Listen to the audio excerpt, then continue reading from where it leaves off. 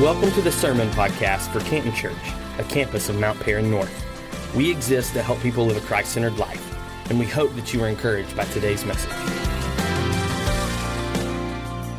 When I was about 5 years old, I went to the store with my mom. It was kind of like Walmart, but it was a regional store where we lived, and so it wasn't Walmart, but I wasn't really shopping for anything. I didn't have a very long shopping list there when I was 5, but my mom had some stuff she was buying, and so I was with her, and we're walking around the store, and we walked down this aisle. I remember, I have a pretty good memory of things when I was a kid, but I remember very specifically like what was happening there on that day. We walked down this aisle. It wasn't the toy aisle. Like, that was a different part of the store.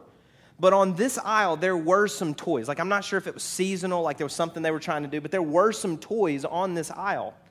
And as we're going down that aisle, I had been kind of in the cart and out of the cart, and I'm walking down the aisle, and right on a shelf that was kind of at my eye level, there was one of those like little, like metal, like little cars. And it was shiny, and it got my attention, and I don't even know that it was for sale there. Like, I'm not even sure that they sold these types of cars because it wasn't in a wrapper. It didn't look like it had been removed from anything. There wasn't a price tag on it, but there was just this car sitting on a shelf kind of at my eye level, and I saw it, and I knew, like, I'm not really supposed to take that, but man, I wanted it so bad, and so I just kind of reached out. I kind of convinced myself, it's probably not even for sale. It's somebody left it here, and so I just grabbed it and put it in my pocket. I remember thinking, man, I should not be stealing this car, taking this car. But I took it, and I grabbed it, and I put it in my pocket. And we went through the rest of the store, and we get done in the store, and we check out, and we go in the car, and I get in the back seat and get my seat, and my mom gets in the front seat, and she's driving. You ever said anything that, like, as soon as you said it, like, you wish you could take it right back? Well, I was 5 years old, man, but I remember sitting in the back seat of that car and saying, like, man, I cannot wait to play with my new car when I get home. My mom kind of slowed the car down, and she kind of looked in the back seat, and she said, "What new car?" I'm still at that stage in my life when they provided me, like, everything I had, every toy, every piece of clothing, every food. Like, she said, "What new car?" And I had a decision to make in that moment, like, is it worse than stealing a car if you lie about stealing a car? I remember at 5, and so I said, well, this car. And I took it out of my pocket, and I showed my mom. She said, "Where did you get that?" I said, well, it was in the store. It was on one of the shelves. I don't think they sell it there. I think somebody left it there. She said, "Did you pay for that?" I said, well, no. She said, "You stole it." I said, "I didn't steal it. Like, I don't think they sell it. Like, it was just sitting on the shelf." She said, "Did you pay for it?" I said, "No." She said, "Then you stole it." So we go home. Needless to say, I did not get to play with the new car. We go home. My mom tells my dad. And my dad and my mom together make up a punishment where I had to write a letter to the manager of the store. I was 5 years old, so they probably helped me with the letter a little bit, helped me write some of it, helped me with the words, whatever. But I had to write a letter to the manager of the store that I had taken this car from, and then I had to go back and hand deliver the letter and the car to the manager. So we went back like the next morning. And we showed up, and what I didn't know then that I know now, because my dad's kind of told me the story, is he went in advance, and he told the manager I was coming. And he said to the manager, now, we want him to understand the full weight and gravity of what he's done here. And man, that manager took him up on that. I felt like I was going to death row or something.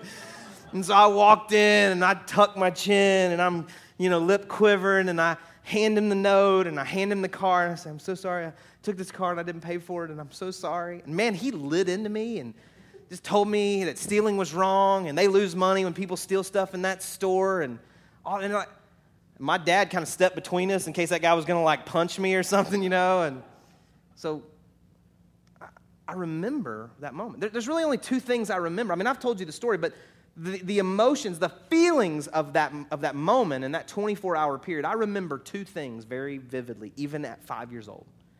I remember that when I was standing there about to take the car, that it was wrong and I shouldn't do it. I remember that feeling. The second thing I remember is what it cost me to go back and hand him that letter. I remember the gravity of paying the consequence for the decision that I made. At 5 years old, I remember it. My parents did a great job when I was younger, trying to help us understand that there were consequences for the decisions that we made. And I remember being there in that moment and understanding that what I was about to do was wrong and I shouldn't do it. And I remember what it felt like to have to go back and clean up the mess that I made for taking that car.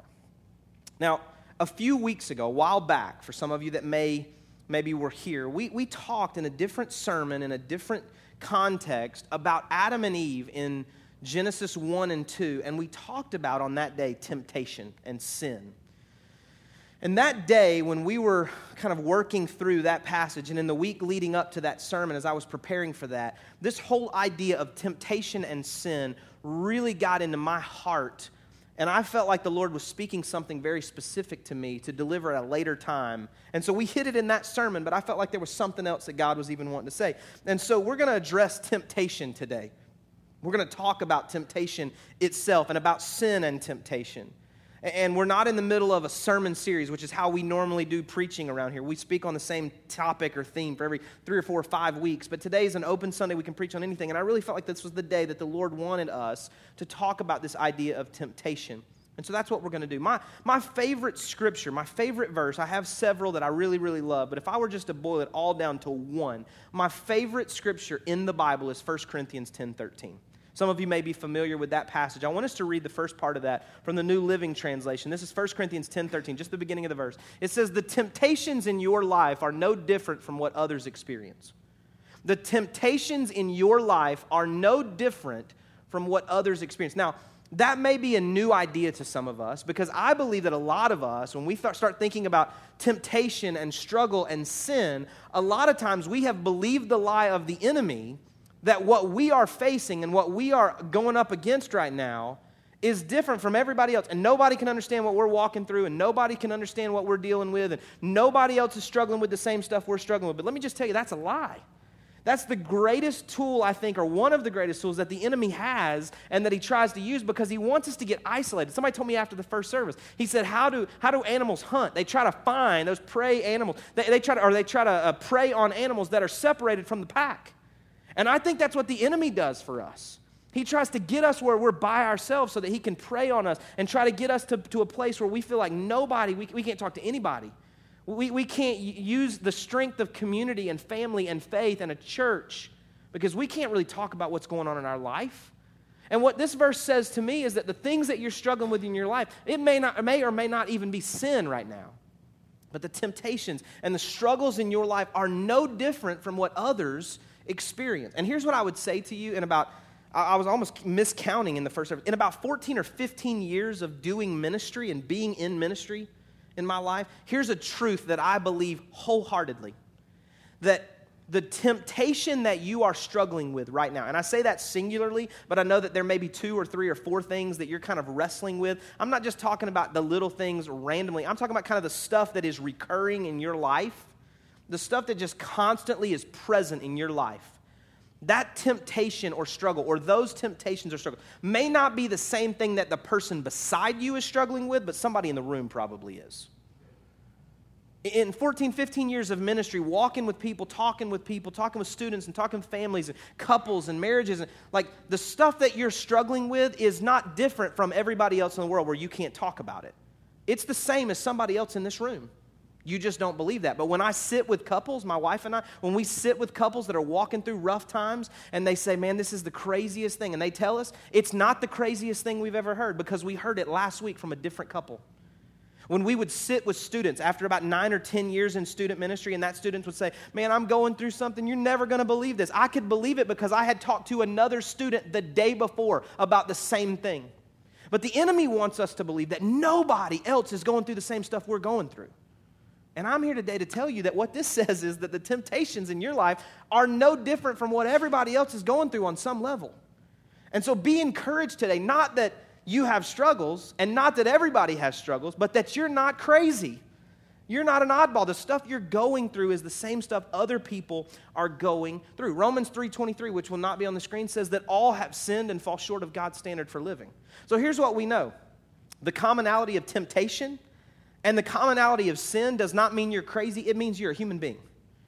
Like there should be a little bit of comfort, not comfort and you just get to do whatever you want, but comfort in this idea that you are a part of the human race. And what you're going through means that you are alive and kicking, and the enemy is trying to make sure that you don't stay that way. He's trying to kill you.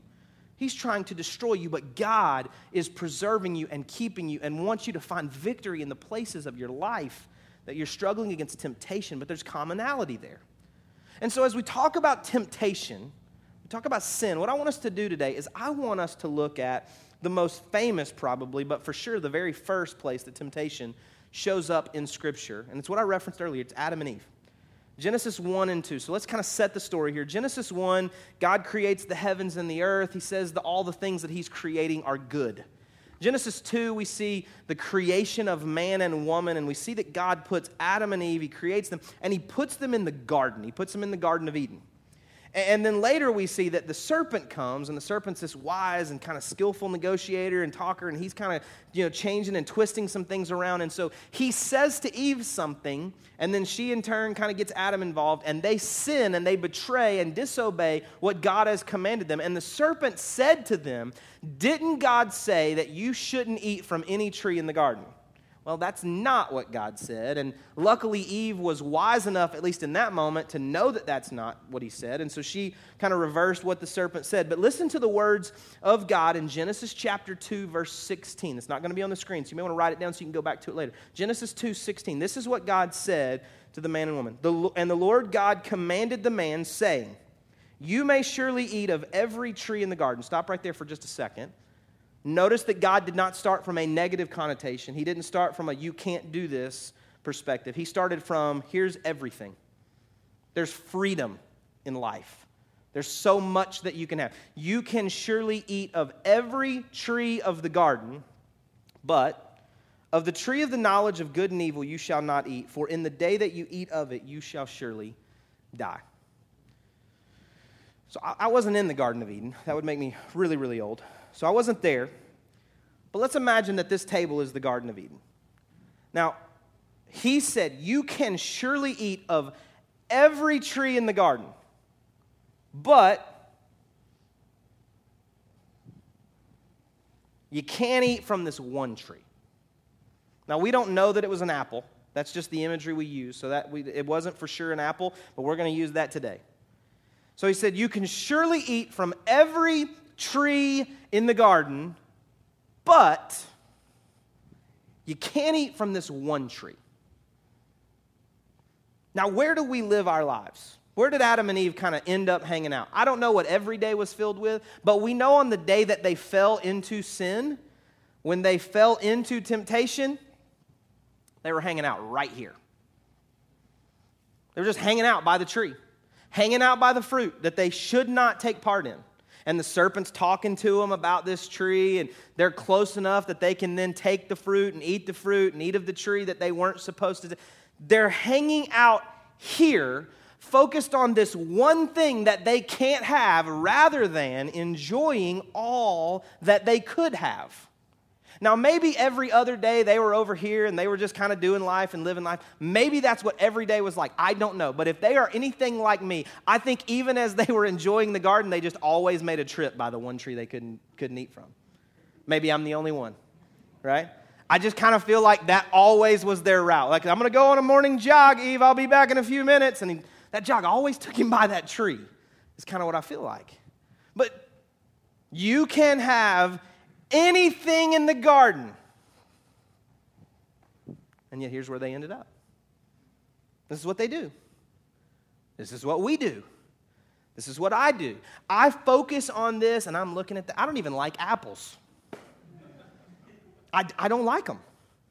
I'm just not a fan. I eat them every now and then, but I don't even like them. But man, if I stand here long enough and I get hungry enough, I'm going to eat the mess out of that thing because it looks really nice. I mean, it's a good, big apple. I mean, it's probably juicy on the inside. And man, like I think I could convince myself that this is what I needed. You can surely have anything in the garden but that. And we just end up hanging out over here. We just come around and look at it from the other side. Oh, yeah, it looks even better from this side. That's a good-looking apple right there. Don't we? Now, again, I wasn't in the garden. I don't know. I'm not a gardener, planter guy, outdoorsy person, so if I say anything wrong in the next few minutes, just pray for me, all right?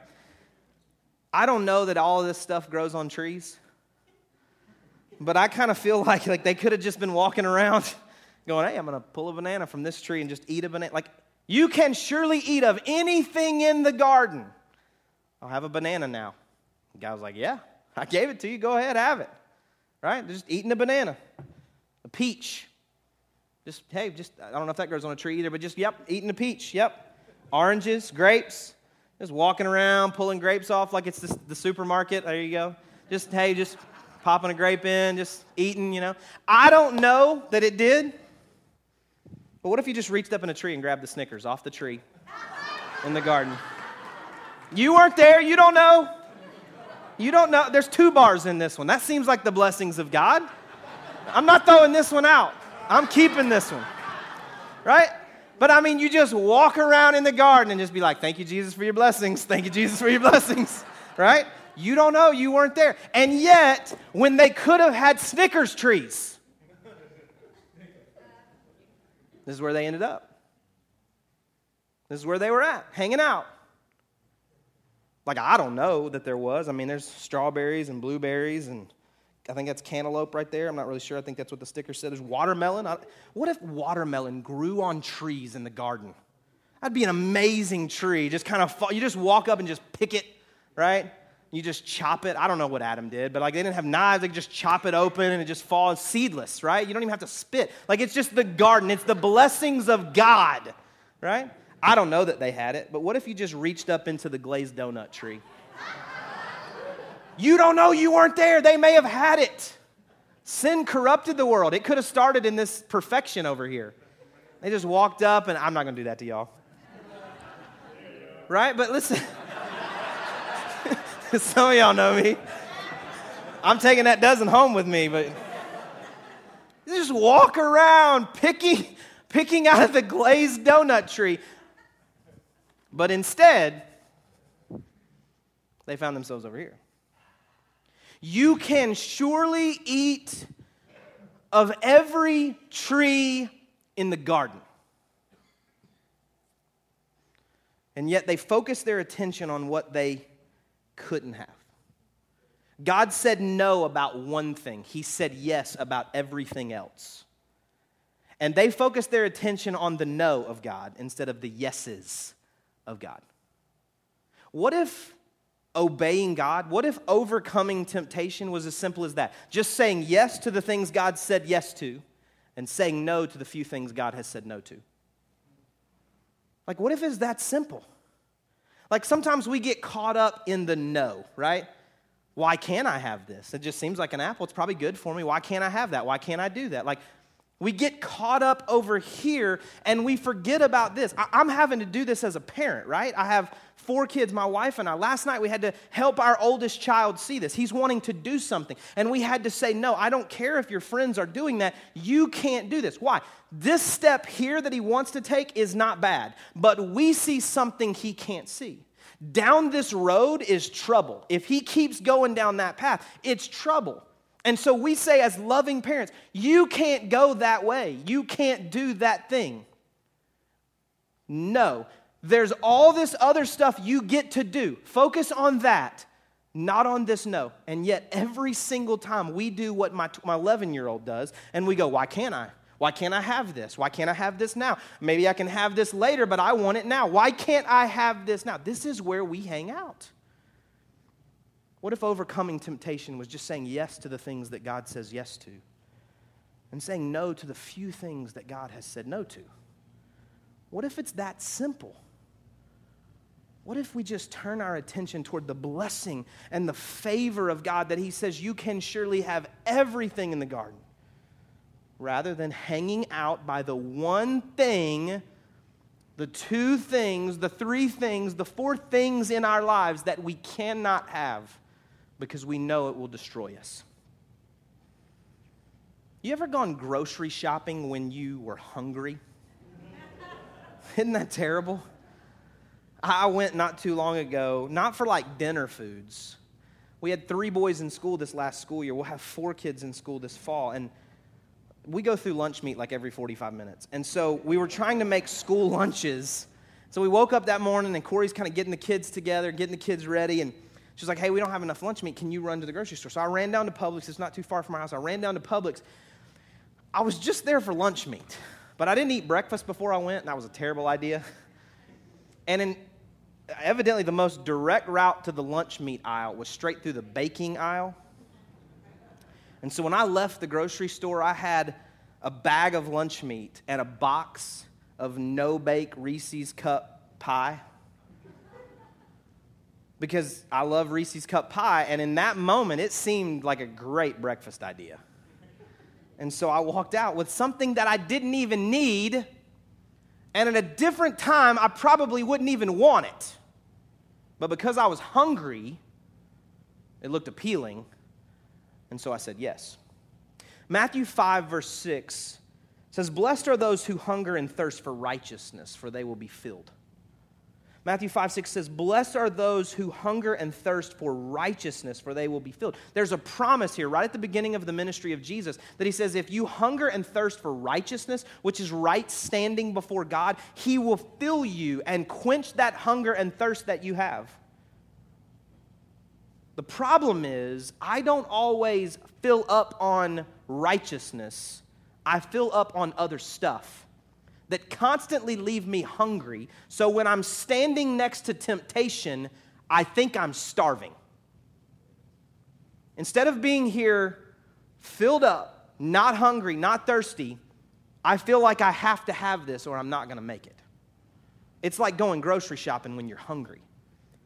Jesus said that he was the bread of life. He told the woman at the well that if she would drink of him, she would never thirst again.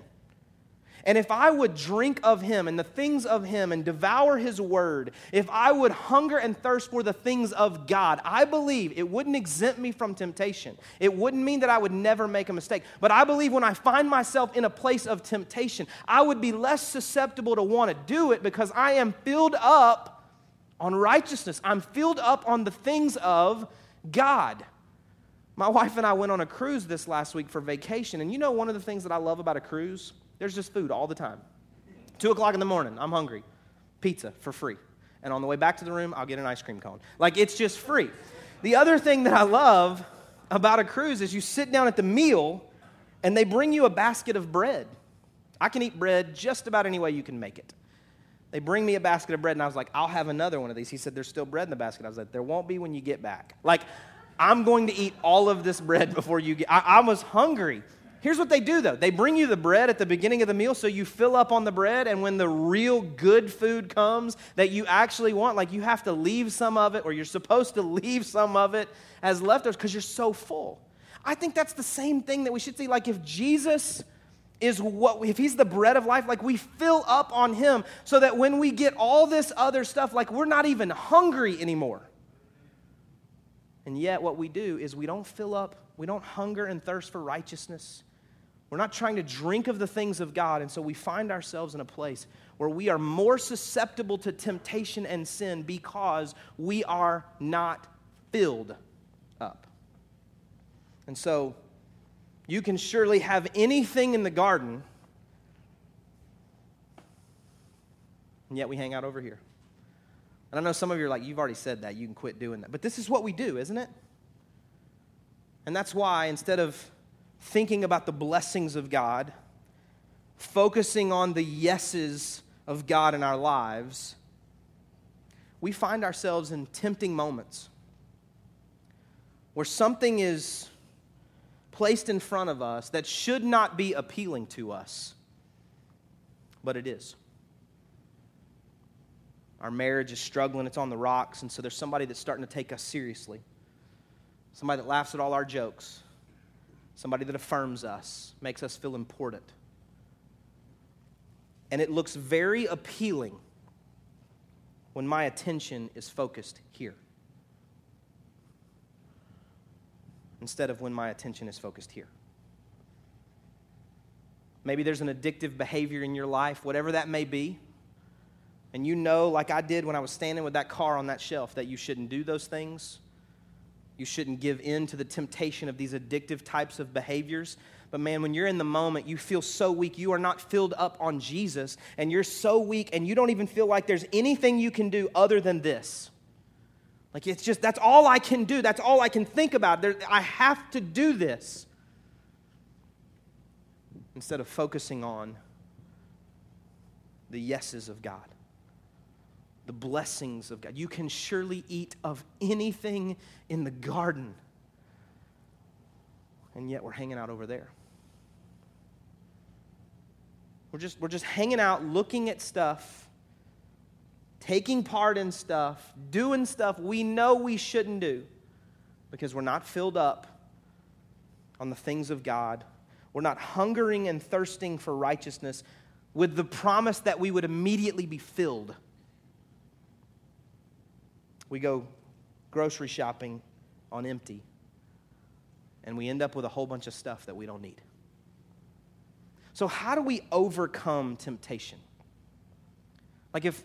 How do we handle temptation in our lives? I don't want to simplify it. I know that temptation's a real struggle. I know that there are a lot of things that we're facing today.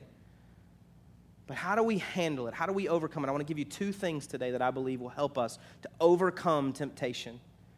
The first of them is you have to reframe it. Reframe it. What you have to do is when you're standing in a moment where temptation is before you and it looks enticing and man, you think, I've got to do this, I've got to have this, I want this, whatever that temptation is, big or small, instead of focusing our attention here and neglecting everything over here, we have to reframe it. We have to put other things in the frame. And we have to view temptation through this lens. Because when I'm looking through this, that doesn't seem nearly as appealing to me. Like there's donuts right here, and a Snickers right there, and fruit that other people will eat. Right? Right? I'm telling on myself here today. I'm so sorry if you think less of me. But this fruit is available after church, but I'm taking the Snickers and donuts home.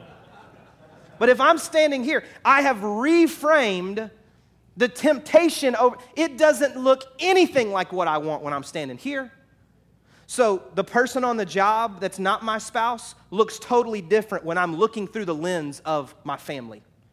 When I'm looking through the lens of our history and a first date and my kids and awkward conversations I would have to have down the road. When I reframe the conversation around what's this going to look like down the road if I give into that addictive behavior over there continually, time and time again. Why don't I look through the blessings and favor of God and trust that God is enough rather than looking for something that I don't feel like I have yet? I have to reframe the temptation. Include the blessings of God into the lens that we view that temptation from. And so I have 4 reframing questions for you today. 4 questions that I believe in a moment of temptation, in a moment of strong temptation, when you're trying to figure out how do I reframe it? Like this illustration works, but in that moment, I don't know how to do that. Here's 4 questions I think you can use. Here's the first one. What is the worst possible circumstance if I say yes to this? Don't view it, because here's what we do. It's car buyer's remorse. We're convinced in the moment we have to have the car until 24 hours later when we realize we have to pay for the car. Right? So what's the worst possible outcome if I say yes to this? I'm not talking about being negative here, but I'm saying I don't want to play out just the positives, because if we do that, which we have a tendency to do, we focus on the positives, we convince ourselves that this is going to work out for us in the end. So think about it from the other perspective. What is the worst possible circumstance, the worst possible outcome that could happen if I say yes to this? Here's the second one.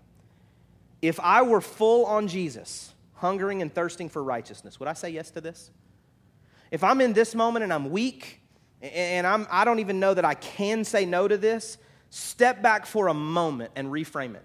The promise of Matthew 5:6 said that if we hunger and thirst for righteousness, we will be filled. So ask yourself this question. If I was in a different place if my relationship with God was where it needed to be, if I was reading God's word, if I was praying like I should be, if I was listening to things that were of God and build up my spirit, if I was doing that, would I say yes to this? I think most of the time it's easily no.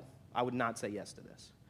If I were full on Jesus, hungering and thirsting for righteousness, would I say yes to this? That's the second question. Here's the third question. What freedom or blessing am I neglecting to choose this forbidden thing? So again, reframe it by saying, what am I actually giving up to choose that? Like, what's this going to cost me in the long run? What's this going to cost my family? Is it going to cost my job? Is it going to cost me something else that maybe is a little less physical there? What am I neglecting of the freedoms and the blessings of God? What yeses of God am I saying no to so that I can say yes to something God said no to? What freedoms and blessings of God am I neglecting to choose this forbidden thing? And the fourth thing is this, fourth question. What lie is the enemy telling me that makes this appealing? What lie is the enemy telling me that makes this appealing? Because there's always a lie. There's always a half-truth, partial truth, something different than what God has said, some disobedient thing wrapped up in that. So what lie is the enemy telling you that makes this appealing?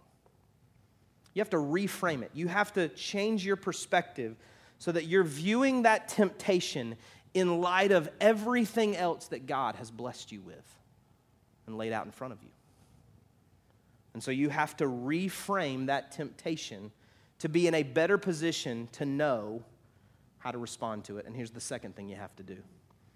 You have to refrain from the temptation. Reframe and refrain.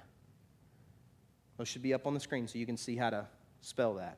You have to reframe it, and you have to refrain from it. And again, I know, man, when you're standing here in this moment, you look at it, you go, I don't think I can say no. I don't know how to refrain from it. I don't know how to stop. I'm not sure how to say no in this moment. I want to take you back to my favorite verse in Scripture, 1 Corinthians 10:13. We just read the first portion a few minutes ago. This is what we read earlier. The temptations in your life are no different from what others experience. But listen to this truth. And God is faithful. He will not allow the temptation to be more than you can stand. And when you are tempted, He will show you a way out so that you can endure.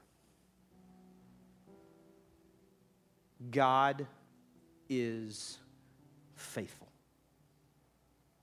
He will not allow you to be tempted beyond what you can bear. I know when you're standing in this moment, if you're not full in Jesus, man, you just think, I can't do it. I got to give in. I got to do this thing. I got to go there. I got to have this. I want this. I need this. You convince yourself of whatever it is you need to convince yourself of to do this. If you can reframe it, you can view it through the lens of the blessings and the favor of God. That's a lot less appealing when I'm looking over here. And then refrain from it.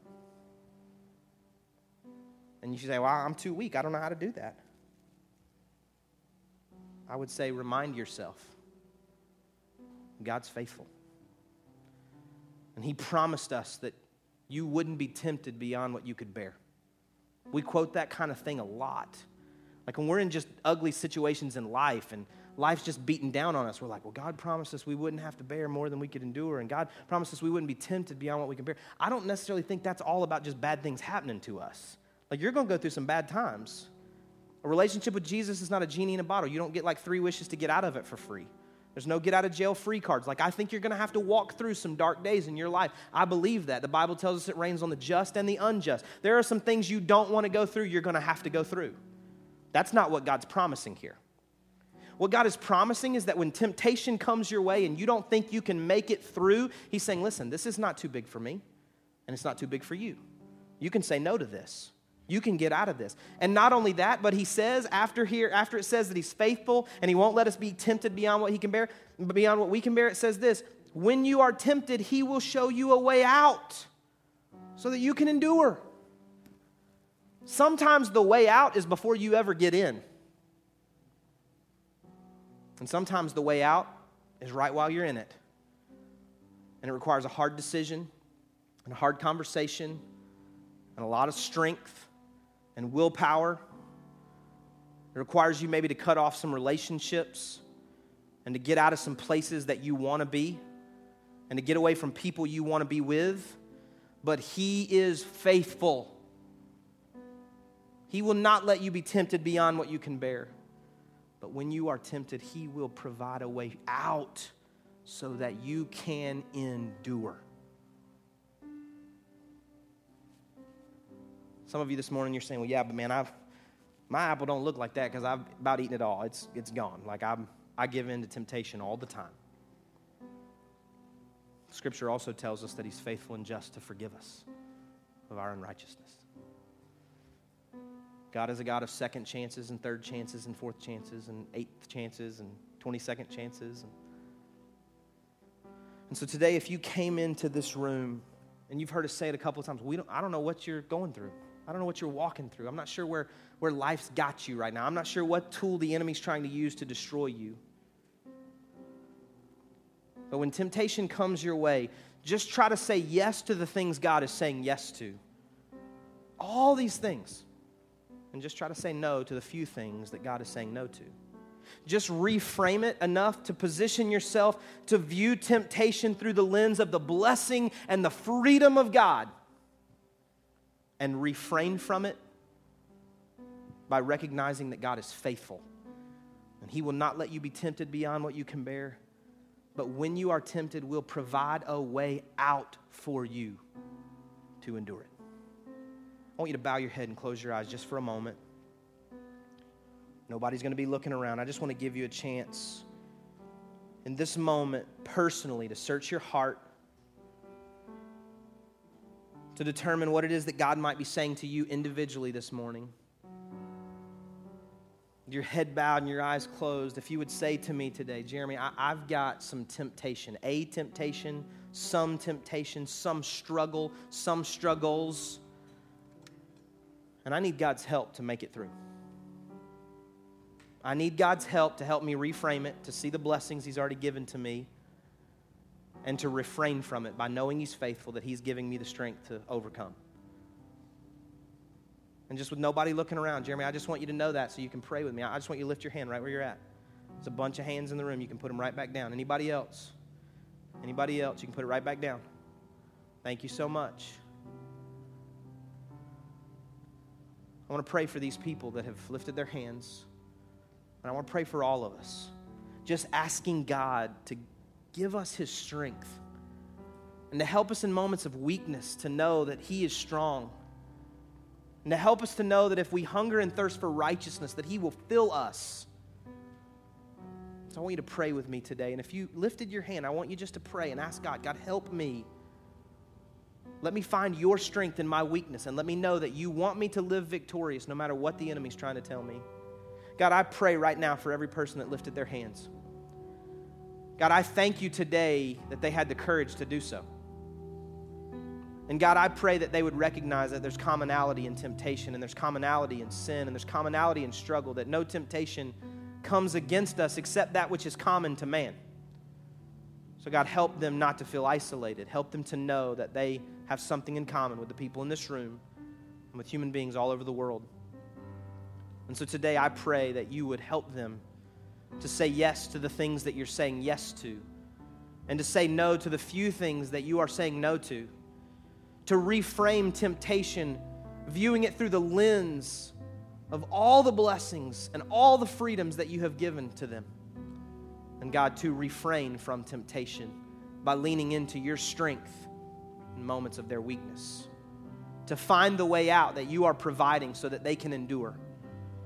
And God, I pray that you would help that to be the reality for the people in this room that lifted their hands. And God, today for every other person in this room, I pray for all of us today, your strength. I pray that we would not give in to the distractions and the tools of the enemy that he would try to use to destroy us. But I pray, God, that you would help us to find you, to turn our eyes to you, the author and finisher of our faith. God, you're writing a story in us. So, Lord, I pray that you would help that story to come to pass in our lives as we find victory in you. I rebuke the enemy now. God, we believe that you are more powerful, you are greater, it's been a theme today, than anything that we are facing. And so, God, I ask you to allow freedom to come to pass in our lives. Freedom from sin, freedom from addiction. God, overcoming power against the temptations that we would face. In Jesus' name I pray.